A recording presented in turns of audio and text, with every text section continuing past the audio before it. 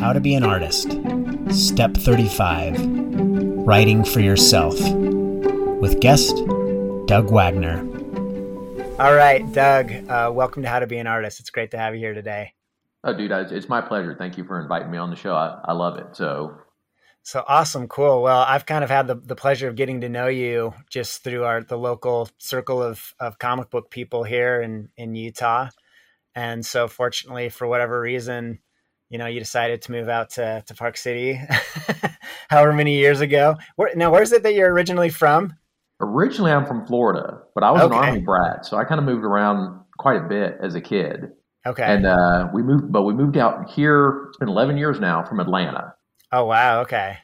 Yes. At least with within your writing, there definitely seems to be like a connection with the South. And so I definitely, get that vibe. Oh yeah, for sure. Yeah. I mean, it's, everything, especially like with 12 gauge for like the ride and that kind of stuff, like everybody involved in those books was from the South.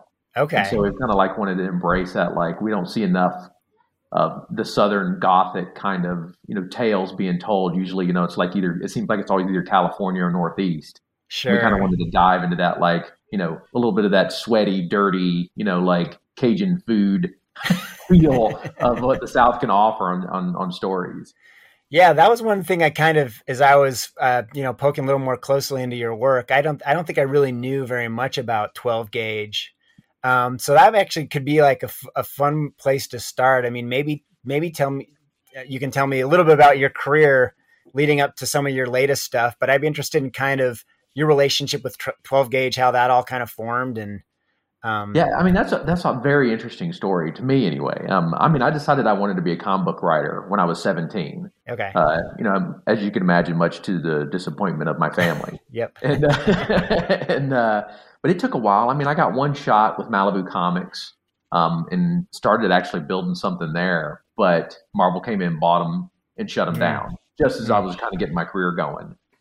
And then it took another couple of years for me to kind of recover from that.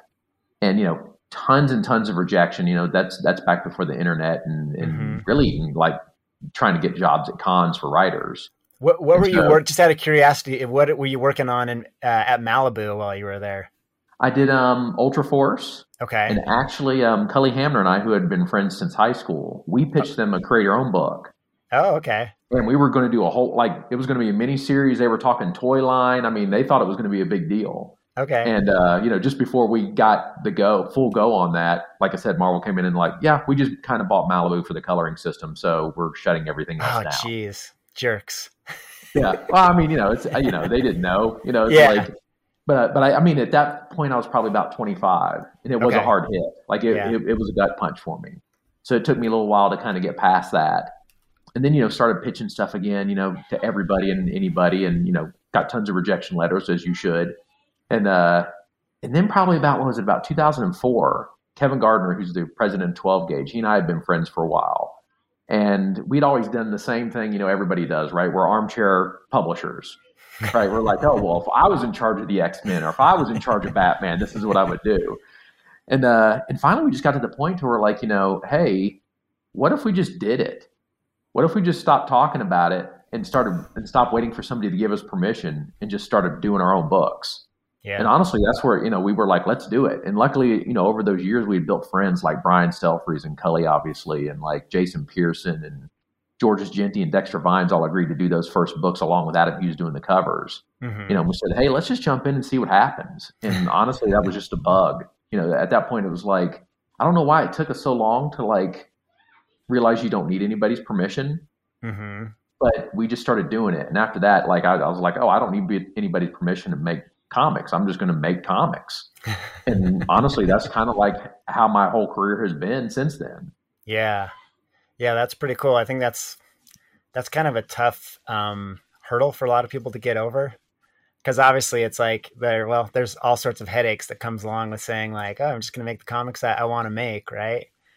Oh yeah. Tons. Not only, and you're right. Like I talk to a lot of people and you'll see a lot of people that are just, they only want to write comics in search of validation from Marvel and DC. And I'm like, guys, that's a really hard egg to crack. Mm-hmm. And if that's your entire pursuit, like he could be missing out on a lot of other opportunities. And yeah, I mean, I went through the same thing when I was young. You know, for me, it was like, hey, I'm not a serious professional unless I work for Marvel or DC. Mm-hmm. You know, and luckily I've had some work with DC, but I've had much more success doing creator-owned books than doing anything for DC. So, you know, obviously there's a lot of factors involved in that. Other than, you know, I'm not downplaying DC at all. Sure. You know, my stuff didn't work as well at DC as it's working as a creator-owned. Yeah, there's also kind of a little bit of a fantasy people have, like, oh, once I get in at Marvel and DC, it's like the world's your oyster, and you know, in a lot of ways, it's your options are narrowed with some of those, and obviously there could be some really great options and some awesome opportunities, but like still, there's kind of like some narrower choices sometimes. Oh yeah, I mean, I think everybody thinks you walk into those things and you get to do whatever you want to do. Mm-hmm. It's like, oh no, like you might have to rewrite.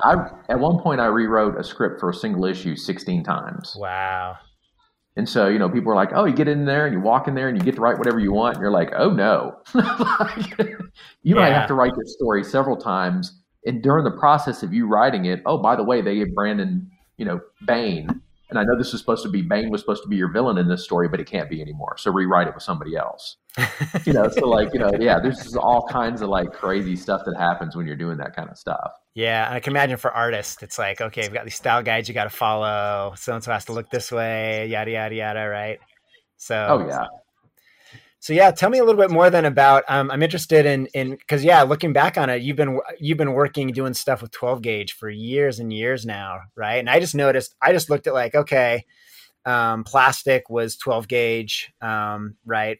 But you've been doing stuff with them like forever. So that was not what was the process then when you decided you wanted to do Plastic, like pitching it to 12 gauge? What was that like? Then? Oh, that was, yeah, that's, so Daniel and I had worked on a couple of things previously together. Okay. And we just decided, you know, Daniel Hilliard, the artist, and we decided like we wanted to continue to work together. So I put together a couple of pitches for him and said, hey, here's some stuff I think you and I would work well on. Mm-hmm. And he came back and said he wanted to work on Plastic. And I was kind of shocked because Daniel's like the sweetest human being I know. And so the fact that he wanted to do like this crazy serial killer in love with a blow up doll kind of thing was like, oh, you really want to do this? And he's like, yeah. He's like, I'll even do it for free. I don't care how we have to make this happen. I just want to make it happen. So, you know, we started working on it. We probably got about into the first issue, you know, well into the first issue. And I said, you know, well, let's talk to Kevin and see what he thinks. And so we got Kevin on a Zoom call, you know, and kind of started talking to him about it. But yeah, I mean, honestly, when we first pitched to Kevin, he wasn't interested. He was like, I want nothing to do with this book. Wow. You know, he was like, this isn't the kind of stuff we normally do. We normally do like kind of like an 80s action Southern kind of feel to things. He was like, this might be a little too risque for me. And he's like, yeah. And so you mean in kind of more of the gore direction or like in kind of the fetish direction I think it was everything. Everything. Okay. I think it was everything for him. He was like, yeah, I'm not interested in a serial killer book. I'm definitely not interested in anything that's got like sexual overtones, you know, thrown throughout. Okay. And honestly, like he came to us and he was like, so what else would you guys prefer to work on? And Daniel was the one that spoke up. Daniel goes, no, you don't understand. Like, this is what Doug and I are doing next. And we love you and you've helped us along the way, but like, we're offering you a chance to come with us. Yeah. We're going to do this regardless. Interesting. And so like Kevin thought about it for a little bit, you know, like for a week or two. And then he came back and he was like, you know what? Yeah, I'm in. If you guys believe in this book enough that you're willing to do it, no matter what, I got your back. Wow. And so, you know, that's kind of like where it developed from there with 12 gauge. And, wow. Okay. Well, so yeah, I was kind of interested. You kind of answered this a little bit, but I was kind of wondering like why this story in particular. But it sounds like it was kind of within a portfolio of several things you were interested in doing at that time. Oh yeah, really, I mean, you know, as every creative, right? Like, I mean, I have more ideas than I probably will have time.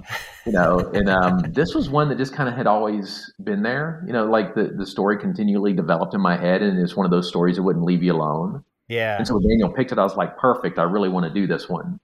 And Daniel was so adamant that he wanted to do it that, you know, I was like, okay, well then we've got to do this book. Like, it's just, you know, everything's lining up. Interesting.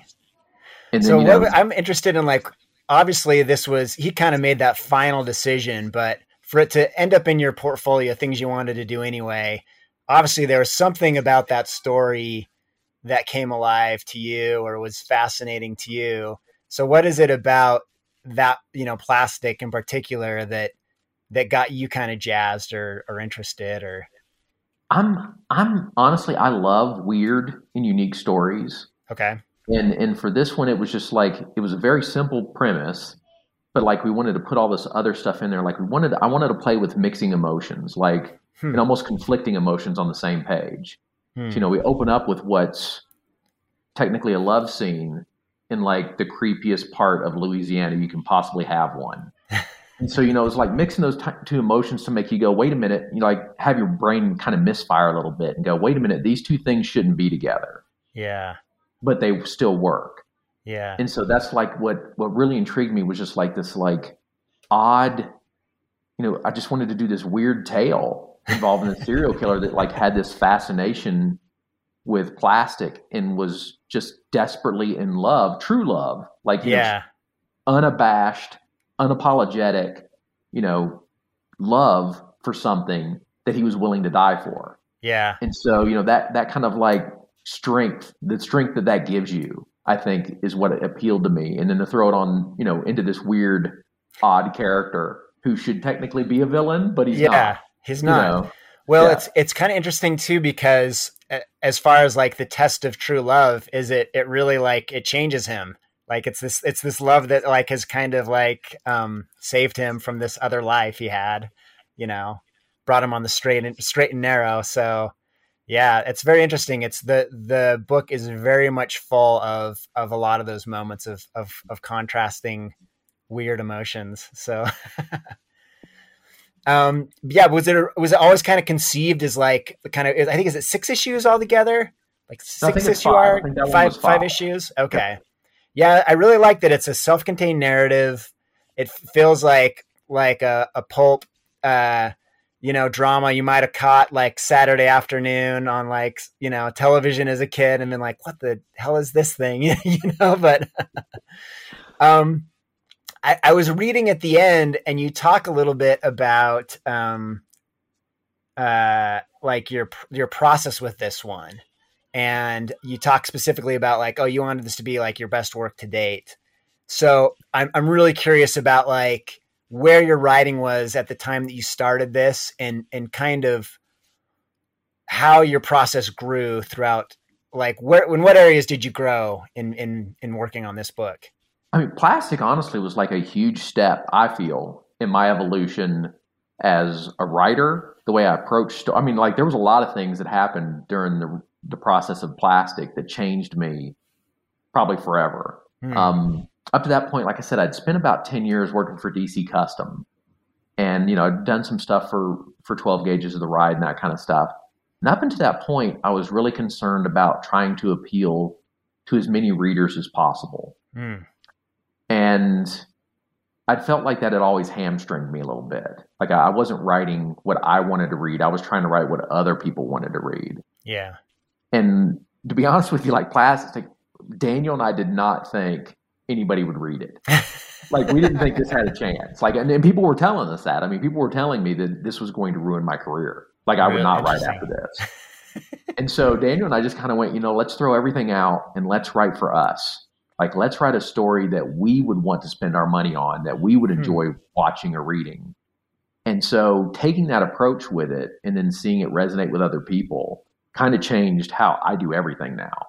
Interesting. And so like, yeah, it was just like this really fun, like, discovery of going, the worst thing I can do is try to write for other people. I need to be writing for me. If it's not good enough for me, it's not good enough for anybody else. Interesting. Yeah. And so like it really kind of woke a different part of the way I approach story and the way I think of story is like, I don't get concerned about like, I can't write and draw like Brandon Dayton. I never will be able to do that. I don't need to try to do that. Like I need, if you and I were to work together, it's like, no, Doug has to write for Doug. And that's, number one. Obviously, if we were working together, I'd want you to be just as excited about what we were working on, and that's where Daniel and I kind of have a similar sense of disturbed comedy. you know. um, but yeah, I mean, it was transformative for me. Interesting. Even to this point. Yeah. It's like, go too far, try to go too far. Because what I found is like, when I work with Daniel, I'm like, there was scenes where I was like, dude, I want you to go too far here. I want you to try to have me call you and go, you went too far. And he would say the same thing to me. And that phone call never happened. We would try to go too far for each other. And you'd be like, surely I'm going to get a call. Surely he's going to be like, dude, I'm not doing this. And it never happened. And I think that made the story better. Interesting. Yeah. Well, I would just let people know right there that it's possible this book may go too far for you. Oh yeah. There's definitely that. Yep. Yeah. So yeah, you talk about how you're not really thinking about writing for an audience anymore. And I'm kind of curious about a couple things on that.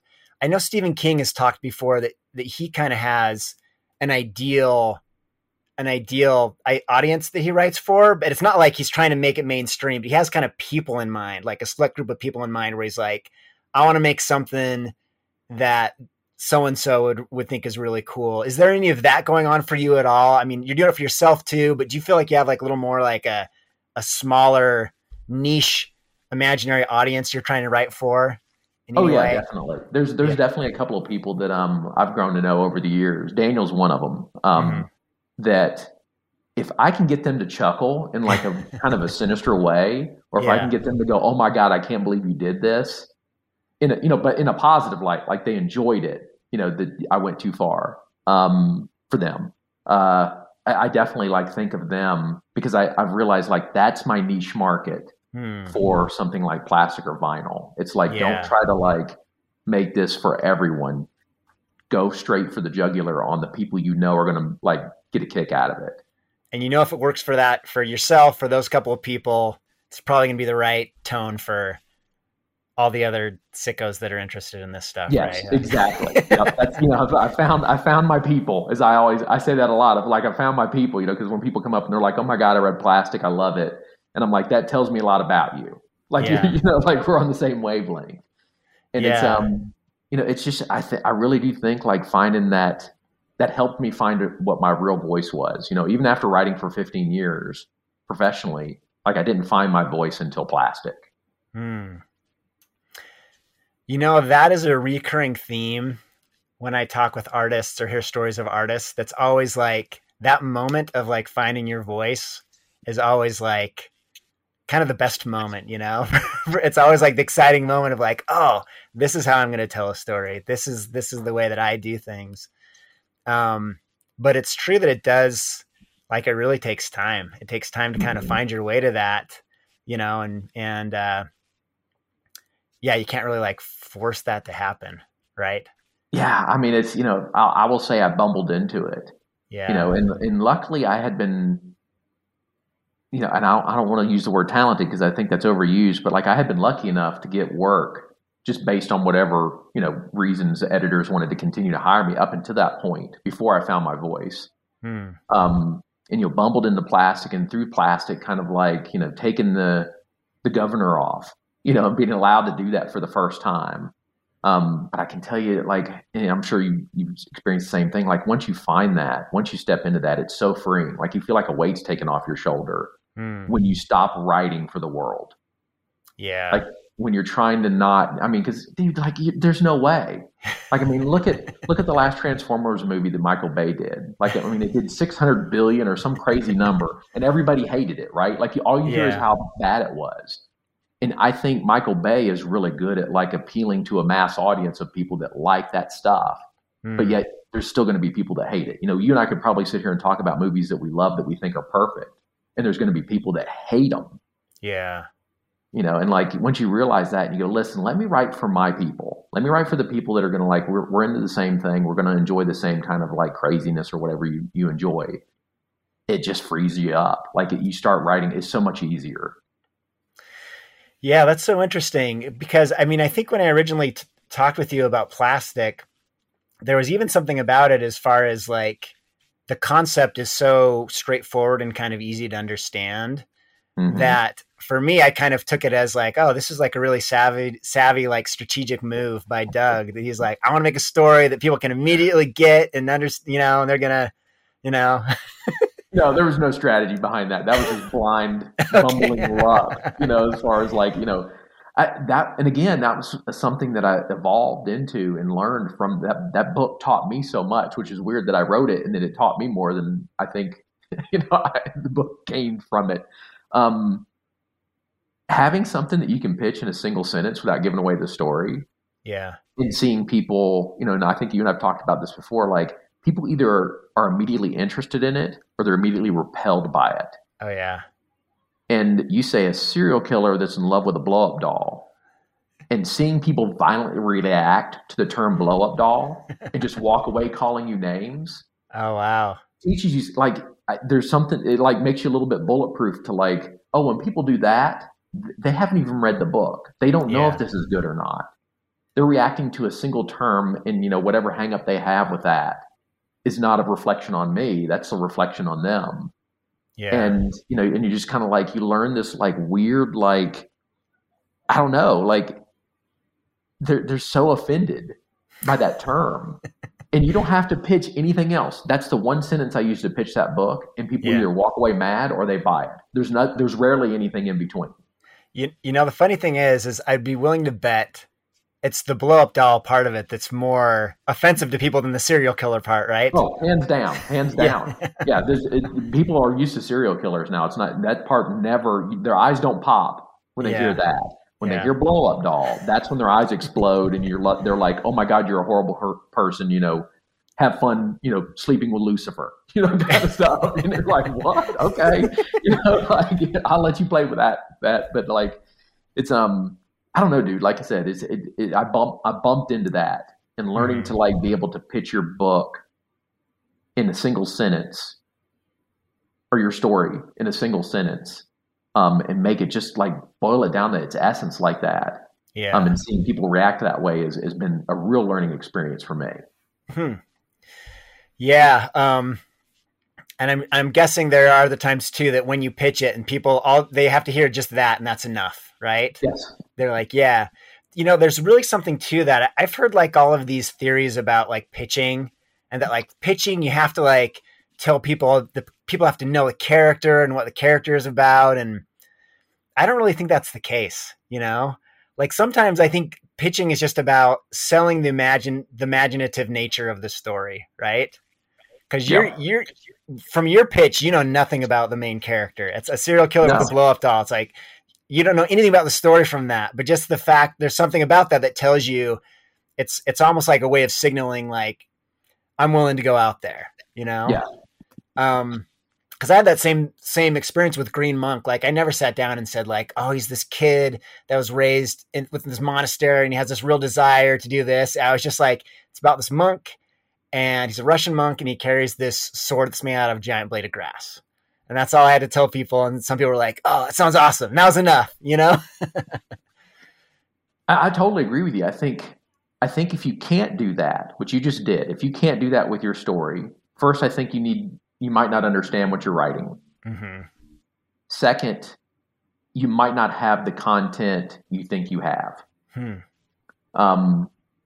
I think, if you're like, oh, there's a guy and he's a hitman and somebody killed his dog. We know what that movie is. Yeah. Right. We don't have to go any farther than that. And if that's your new pitch, then it's like, no, you're just writing John Wick. Like you're not going to replace John Wick. Yeah. So what's your hooks? What's going to make people go, oh, I want to read that? And it's something as simple as, I have this special weapon. Yeah. They're like, oh, I got to know what that does. Done. Yeah. Or if it's a serial killer and a blow up doll, and they're like, what is that about? I got to know more. Mm-hmm. But I'm like you, I've read all the same book. I'm sure we've read all the same books on pitching. And you get into like, oh, here's the perfect log line. And then you read half of them and you're like, I don't even know what that's about. I have no clue. I'm not interested in it. Yeah. That kind of stuff. And, not saying that the story might not be good, but when it comes to just pitching at the table, like, can you get somebody in like just a few words, fewest words as possible? And if you don't understand that, you might not understand your story. Yeah. Yeah. And I feel like it totally gets back to a good pitch is like, it sparks that same thing that makes you excited in the first place. Right. Mm-hmm. And for a lot of artists, it's like there's that image, there's that contrast that gets you excited. And I mean, if it works for you, maybe it's gonna work for someone else, right? Yeah. I mean, if you don't understand from the beginning that maybe the coolest thing about your idea is it's a monk with a blade of grass as a, kind of like a weapon, you could lose that as you're writing it, right? And you could be like, oh, my focus gets away from this. And you spend a whole chapter and this special piece of grass doesn't show up. Like, the blade of grass, and you're like, oh, wait a minute. I just spent a whole chapter and I didn't use the one thing in my book that may be the thing that most people are interested in. Yeah. Including yourself. Sure.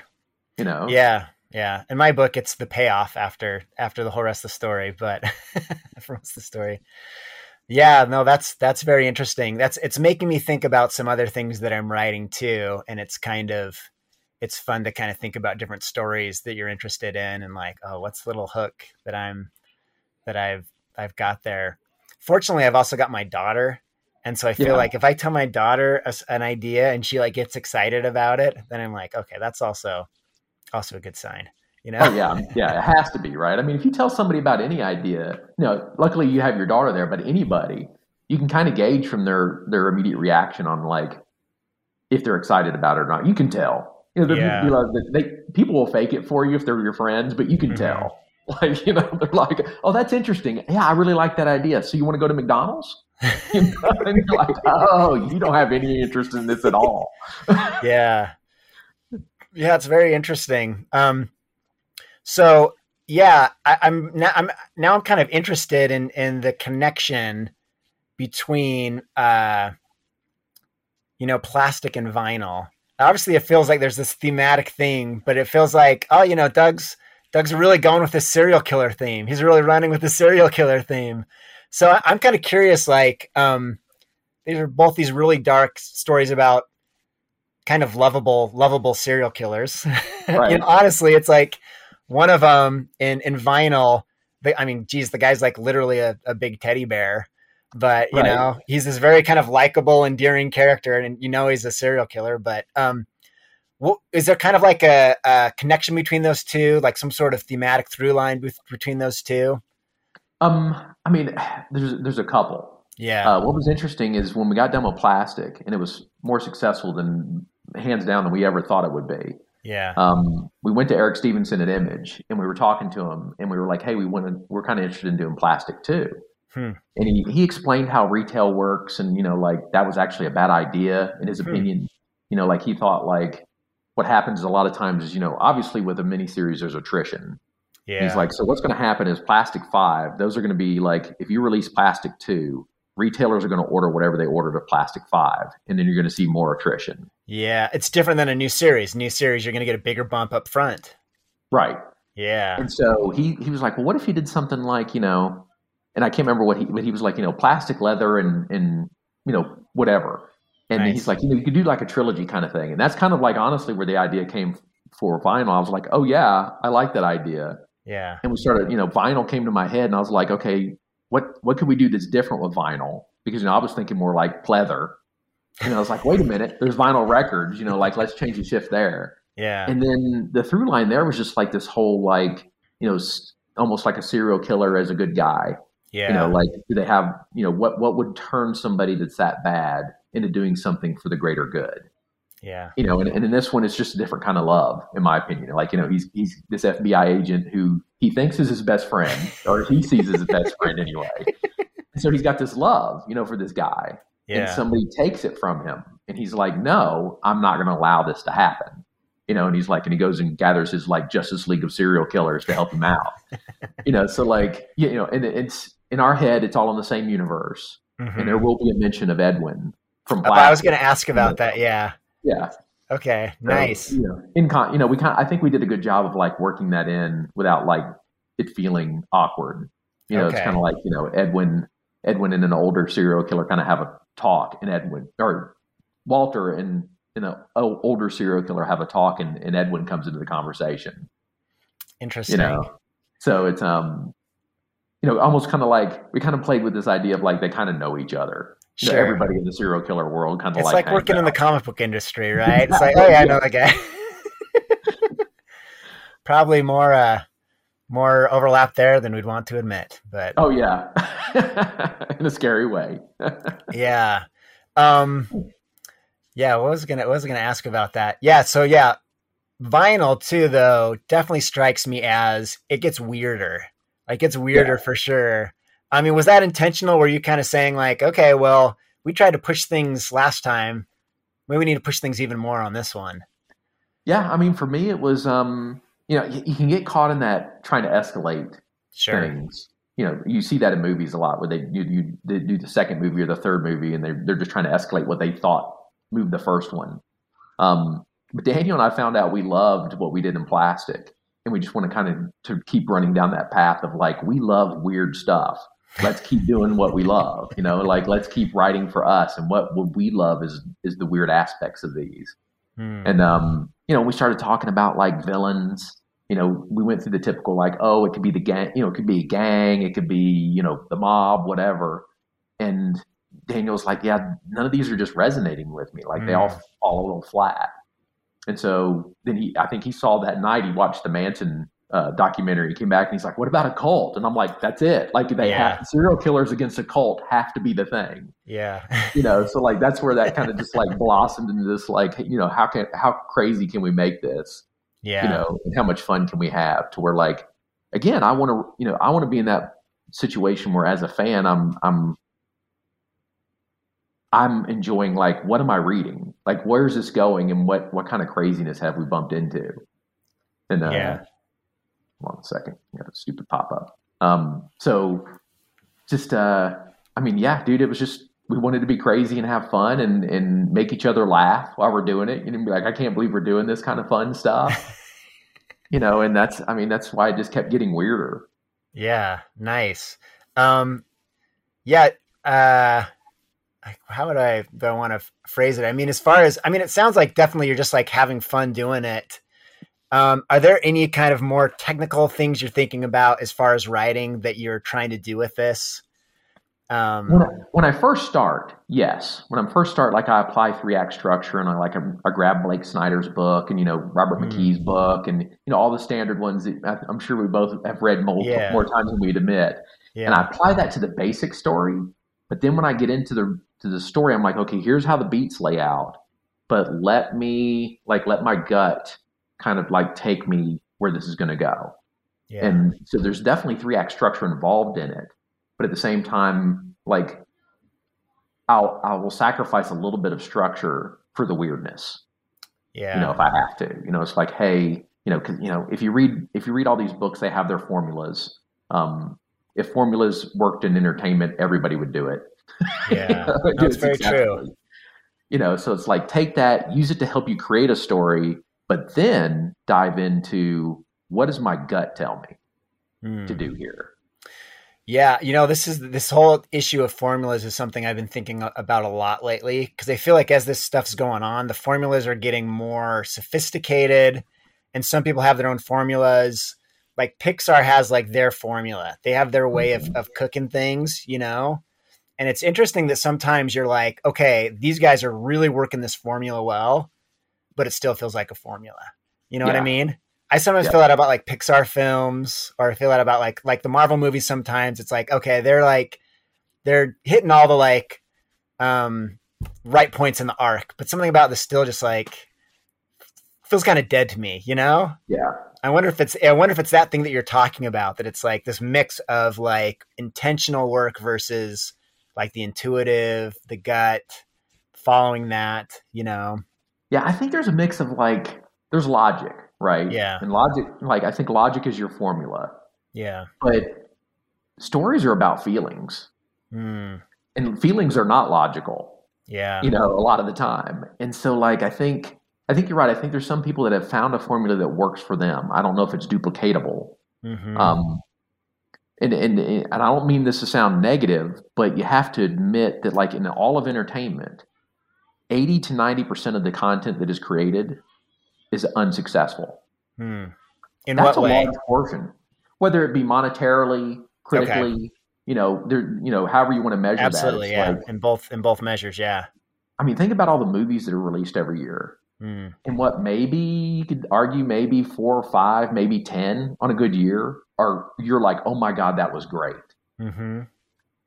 And but that's 10 out of what? Thousands. 1,000? Yeah, if not thousands more. of movies. Yeah. Yeah. And so that's where I think you can get caught up. Like everybody's trying the formula. I think everybody that's creating entertainment is trying a formula.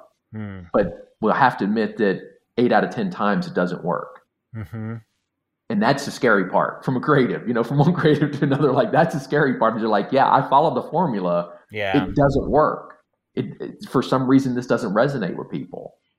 And there's that variable I think we can't quantify, whether it's, the emotional, how it resonates with people, whatever that might be, that since we can't quantify it, you can't put it in the equation. Yeah, absolutely. Yeah. Or one other way to say it is like, it doesn't help you it's this process that doesn't help you get to that, like that intuitive place. It doesn't generate, the outcome that you want it to generate. Right. Right. Yeah. And that's something that's really tricky to find the right balance of, because I've definitely found myself in the place a lot of times where I'm like, I have a story, I'm working on it, I'm working through all the beats, and I'm just like, this just like isn't working, And then it's like, I'm taking a shower and suddenly it's like, boom, this. And it's like, I'm not trying to work through some process here. Just random stuff comes up. Doesn't seem like I'm really making it come up. And that's the stuff that makes the story work, Yeah. Do you have any sort of way, any sort of rubric you use for kind of like figuring out how you need to approach things? Whether it's like, sometimes I need to think this through, and sometimes it's like, oh, this has to come from another place. I need to find a way to tap into something else to make this work. Dude, that one's always, I think, for me anyway, it's a constant struggle. Yeah. Because like you, I've read the books, and I've had tons of conversations with friends, and all that kind of stuff sticks in your head of like, this is what makes a good story.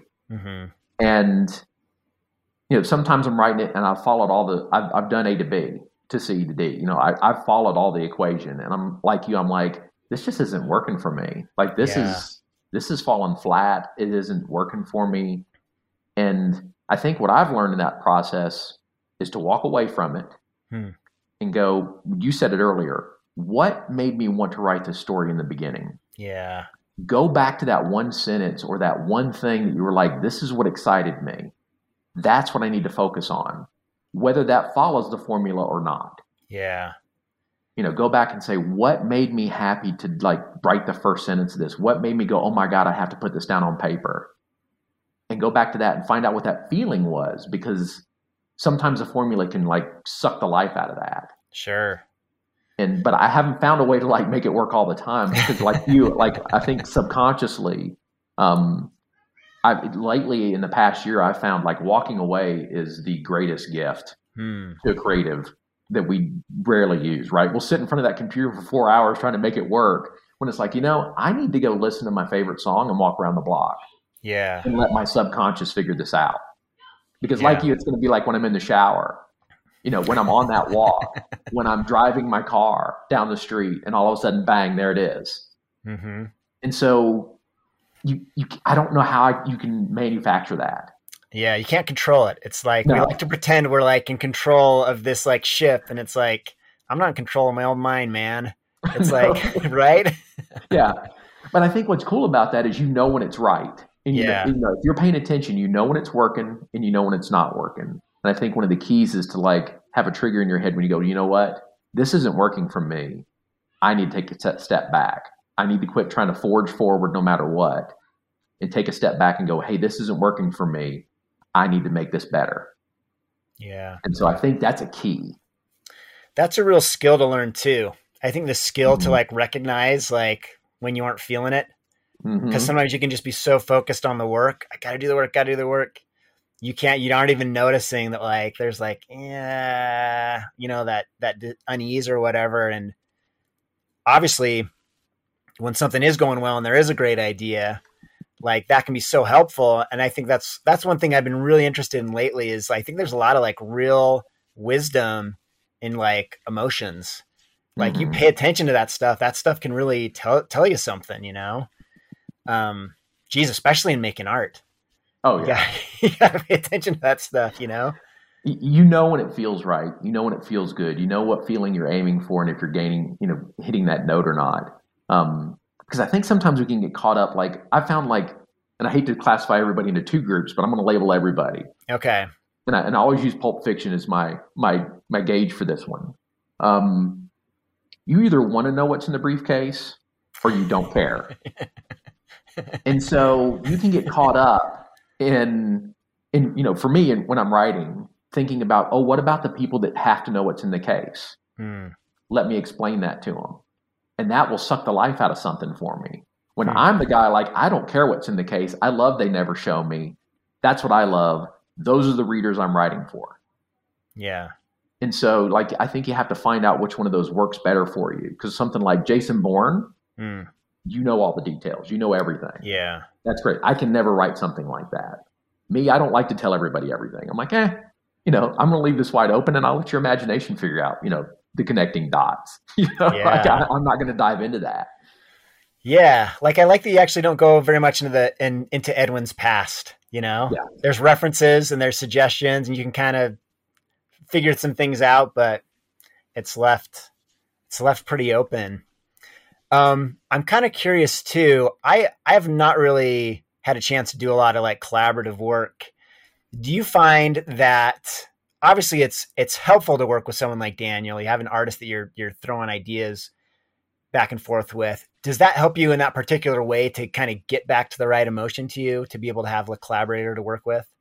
Yes. Obviously, being a writer that writes comic books, I always have some sort of collaboration. I will tell you, a good collaboration is wonderful. A bad collaboration is just as bad. You're going to, you have to find the right people to collaborate with.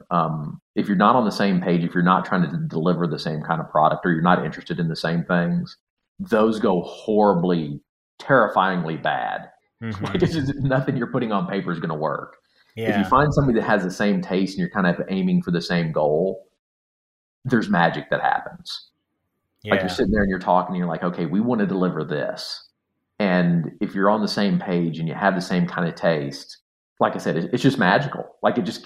You kind of one up each other, but not in a competitive way. Sure. It's one of my favorites was Brian Stelfreeze and I, when we work together, we're kind of that way. And we're always trying to one up each other, but in a creatively fun way, right? We go back to the ride and there's one scene where the way I initially wrote it, there's a car flipping on fire behind this one character. And he's like, what about a church bus? And I'm like, oh man, that'd be crazy. And I go, what about a big bus? a Greyhound style bus? And he's like, oh my God, we have to do that. And it wasn't about who got credit for what. It was about how can we make this what we want it to be? Yeah. And so that is magical. The opposite is just it goes horribly wrong. I don't think you could shoot a tire out and a car would flip like that. And you're like, that's not the kind of story I'm writing. Yeah. So you have to find the right collaborator and be okay with walking away from somebody that doesn't work with you in a collaborative way. Yeah. Yeah. I'm very envious of that. That's something I'd like to be able to find sometimes, a collaborator that I could resonate with. And I kind of, my instinct is that the right collaborator, it's more clear when you're going in the right direction and when you're going in the wrong direction, right? These things we're talking about, being aware of when it's not working. The right collaborator, you talk about maybe this, and they're like, no, and then you're realize, oh yeah, that's a total no. Does that sound kind of right? Oh yeah, totally. And they can help you again, something as simple as what I just told you with the Brian thing of is it a car? Is it a bus? Is it a moped? Because all of those three things, right, could deliver a different kind of feel for the story. Yeah. And so not only can they, I think what's interesting is most of the people I collaborate with, we have this instinctive trust. And sometimes you're just that's not the way I would have drawn that panel, but I'm going to rely on Daniel here. If he really believes in that, I got his back. Yeah. And it always works out. There's there's just this trust of what, he's doing what he's seeing and he knows where I'm going. I'm going to trust him a little bit on this one. Yeah. And it works. And, but then there's that whole like, hey, Doug, like this scene you just wrote, like it doesn't work. And then you can dive into like, oh, if it doesn't work, what about it doesn't work?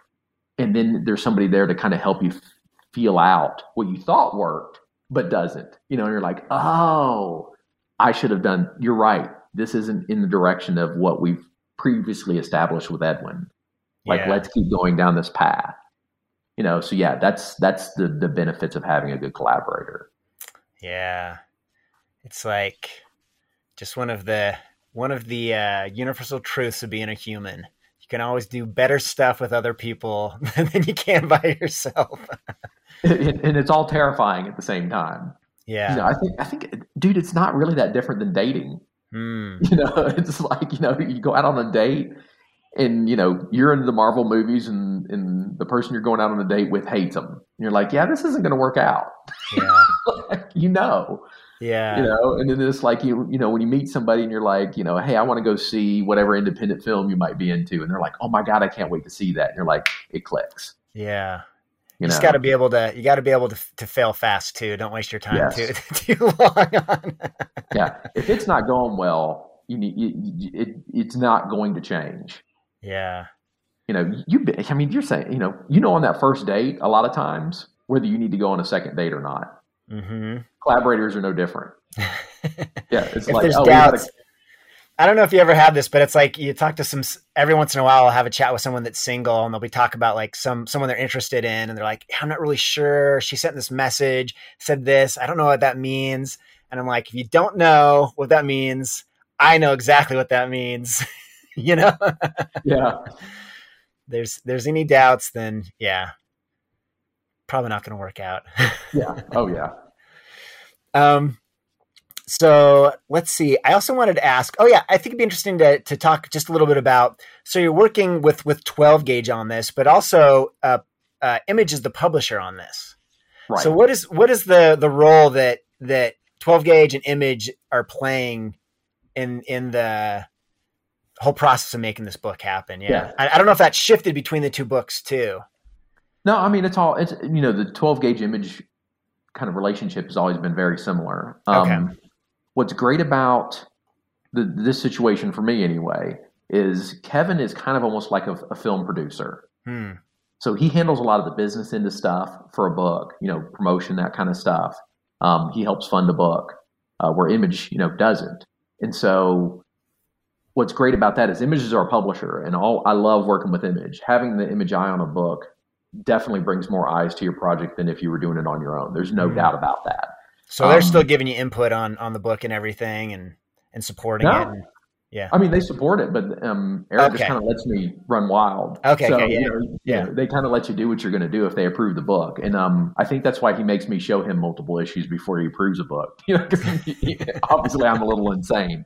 But and Image is our publisher, and they kind of like handle the printing, the distribution, that kind of thing. Obviously their side of promotion as well. Mm-hmm. And we go to Image because Image is the best indie, publisher in the States. I mean, it's hands down. Where people can talk bad about them all they want, but like they're number 3. Behind Marvel and DC, it's Image. Yeah. And you want more eyes on your book. I mean, it just makes it more successful.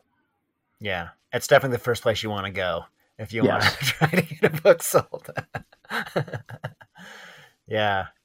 I was wondering, I thought it might be kind of interesting to get a little bit like philosophical with talking about serial killers for a little bit. Obviously they're lovable serial killers, but, I mean, you're talking about Daniel, how he's such a nice guy, and you were kind of surprised, like, oh, he wants to do this book. But I'm also like, geez, Doug's like this nicest guy ever. Why are these guys wanting to tell stories about like serial killers and dark stuff? And one of the interesting things or themes in my podcast, we've talked a lot about like the shadow, like these kind of parts of our psyches that we don't always like reveal, but kind of in a healthy way, they need to be expressed somehow, otherwise maybe we would literally turn into serial killers. But there's also kind of this idea that the shadow has like worthwhile messages to give us. or to send us. And so I was wondering, like, is there something these characters, these kind of serial killers, like something important that's maybe part of you that they're trying to bring to the surface? Do you ever think about that? Yeah, I mean, for me, I think it's a little bit of the kind of like don't judge a book by its cover kind of aspect to both Edwin and Walter in these two books. Of be cautious of like assuming because somebody is kind that they're weak. You know, that like what I love about Edwin and Walter is that like they're, you know, Walter, I think to me is a lot more like my nerd side. You know, he's my odd, awkward, you know, kind of character that's like, oh, people disregard you because like you don't do well in social situations. So therefore you're not to be taken seriously. And Edwin was kind of like that really nice guy that like, you know, be careful how far you push him because like, yes, he's nice to a point, you know, like, yeah he'll take a lot of abuse.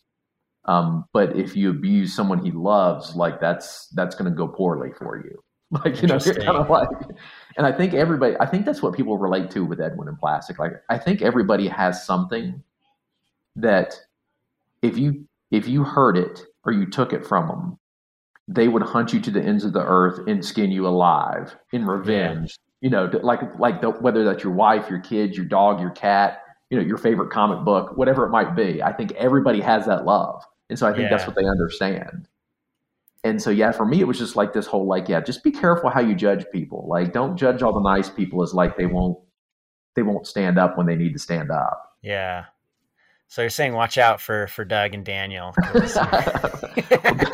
Daniel's scarier than me. I mean, like I said, Daniel's like the sweetest guy. I don't think he would ever hurt a person in the world, but he's been training with UFC fighters for like a decade. Oh, really? Yeah. And wow. like he's like this nice, sweet guy, like clean cut everything. And I think I don't think if you pick, like, I think if you tried to pick a fight with Daniel, he wouldn't do anything. Yeah. I think if you punched one of Daniel's friends, he would rip your arms off. Yeah. And you're like, and you wouldn't know it by looking at him. Like I said, I mean, he's just like this sweet, nice, slim, you know, good looking guy. And you're like, yeah, I mean, surely he can't do any damage to me. And you're like, oh, wait a minute. So I like that aspect of the human character. Like, don't be careful. Like I said, be careful how you judge people. Yeah.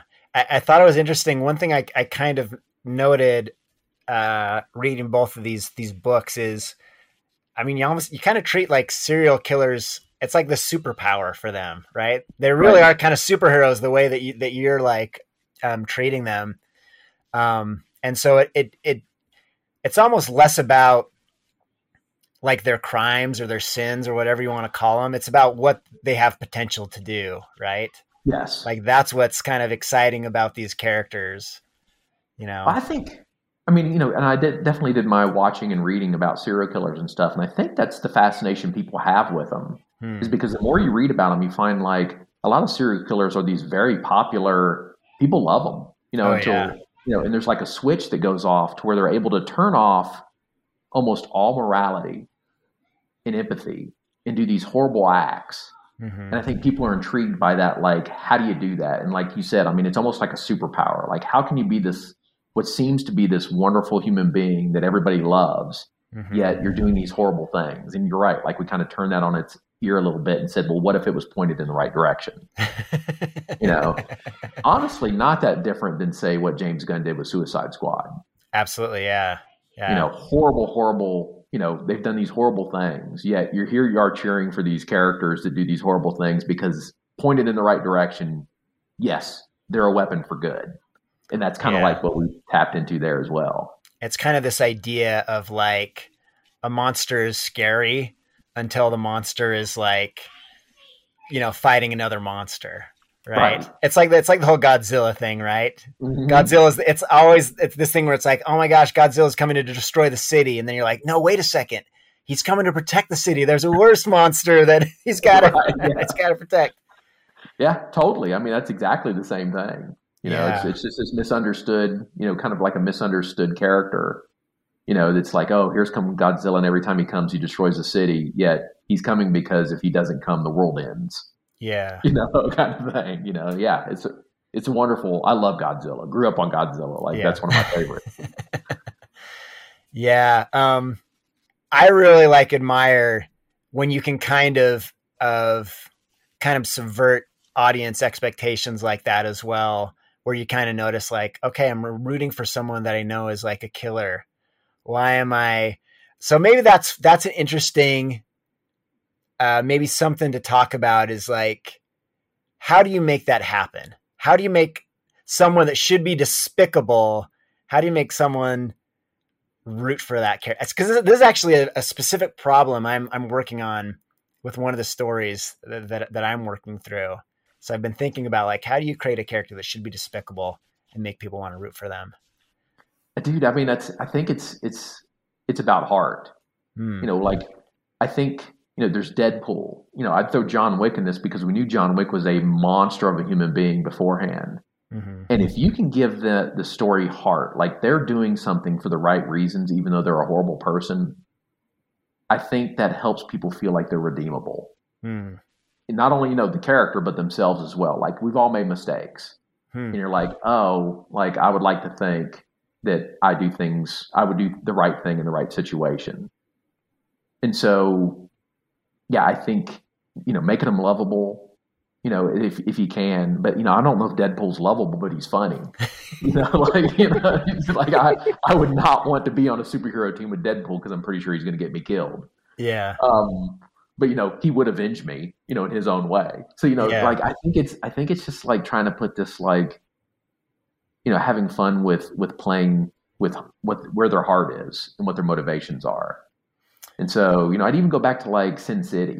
You know, the original Sin City with Marv. Like you knew Marv was just like this like underground behemoth of a man that killed people. Mm-hmm. But when it came to finding somebody, he was in, you know, finding this love of his and saving this girl.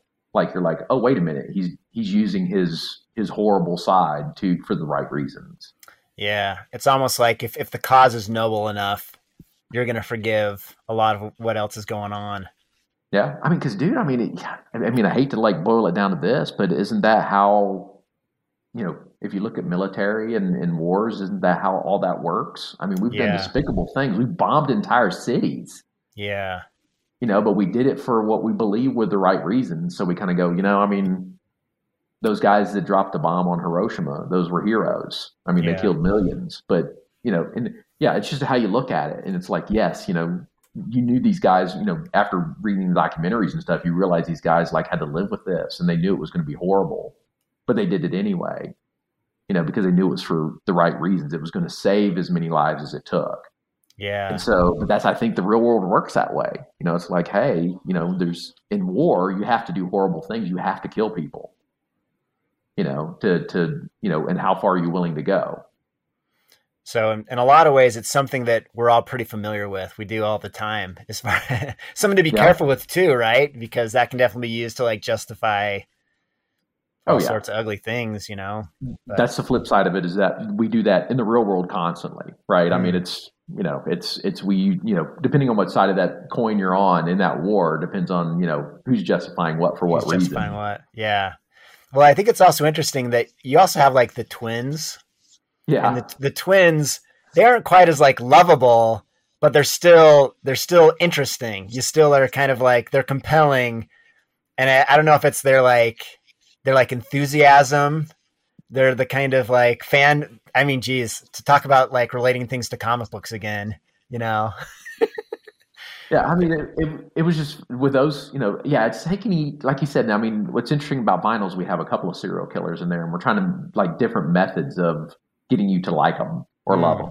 Yeah. The twins was just like this, almost like, and we kind of mentioned it a little bit in the book, like they're almost like your irritating little siblings. Mm-hmm. Like they get on your nerves, but you love them for it. Like they just do stuff that you wouldn't normally do, and their enthusiasm and their like, you know, can-do attitude kind of like makes you like them, even though they're irritating to you. So we kind of wanted to go with that kind of like they're irritable or they're irritating, but at the same time you love them for it.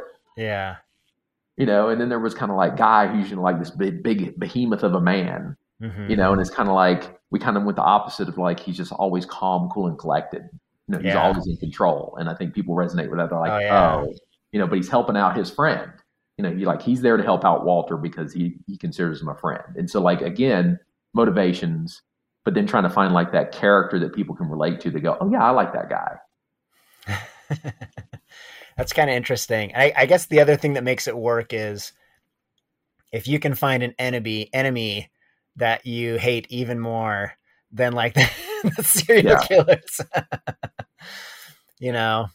So yeah, the fact that the cult one resonated so quickly, I mean, that definitely tells you something about how scary. There's another example of my don't judge a book by its cover, because we purposely wanted to make Madeline, the main villain. Oh yeah. She's based on Charlize Theron. We're like, what would be the most beautiful woman we could think of? And let's make her our villain. Like, she's more of a monster than they are. Yeah. But she's gorgeous on the outside. So people would immediately like go, oh, well, she's beautiful, because we know how society works. Beautiful people can walk into a club without getting carded. Yeah. So like it's just this interesting, like, we want to flip that and go like, yeah, she's gorgeous on the inside, but far more of a monster on the inside than any of our serial killers. Yeah, there's actually a line from Walter that I think is a really nice line. And I think it's when he's with, is her name Vic? That's like the other FBI agent. And he just kind of makes offhand. He's just like something about like, I know evil and I can, this is bad. Yeah, it's like, I know a monster when I see one. I know a monster when I see one. Yeah. It gives you a real sense of like, kind of like anticipation of what's coming. So, anyway, I mean, to be quite honest, like these type of books aren't usually my fare. So like, fair. Yeah, you're not going to offend me. I promise. Yeah. But I was pretty surprised by, I mean, I was like, oh man, kudos to Doug that it's like, he's making this work. I was like, I don't know about this, but, yeah, I kind of compare it a little bit to how I felt about, like, did you ever see like Let the Right One In? Oh yeah. Like Let the Right One In, where how you're feeling kind of like different. It's almost like it's telling two different stories at the same time. Mm-hmm. Like you have the perspective of the kid's story. And then there's this other Insidious thing going on. It reminded me of that. And I just thought I was pretty impressed by that. So oh, thanks. Yeah. you're doing some cool stuff, man. Like we talked about earlier, I think that's what Plastic taught me, is like, what I walked away from that is like, listen, you can write stuff that's not for everybody.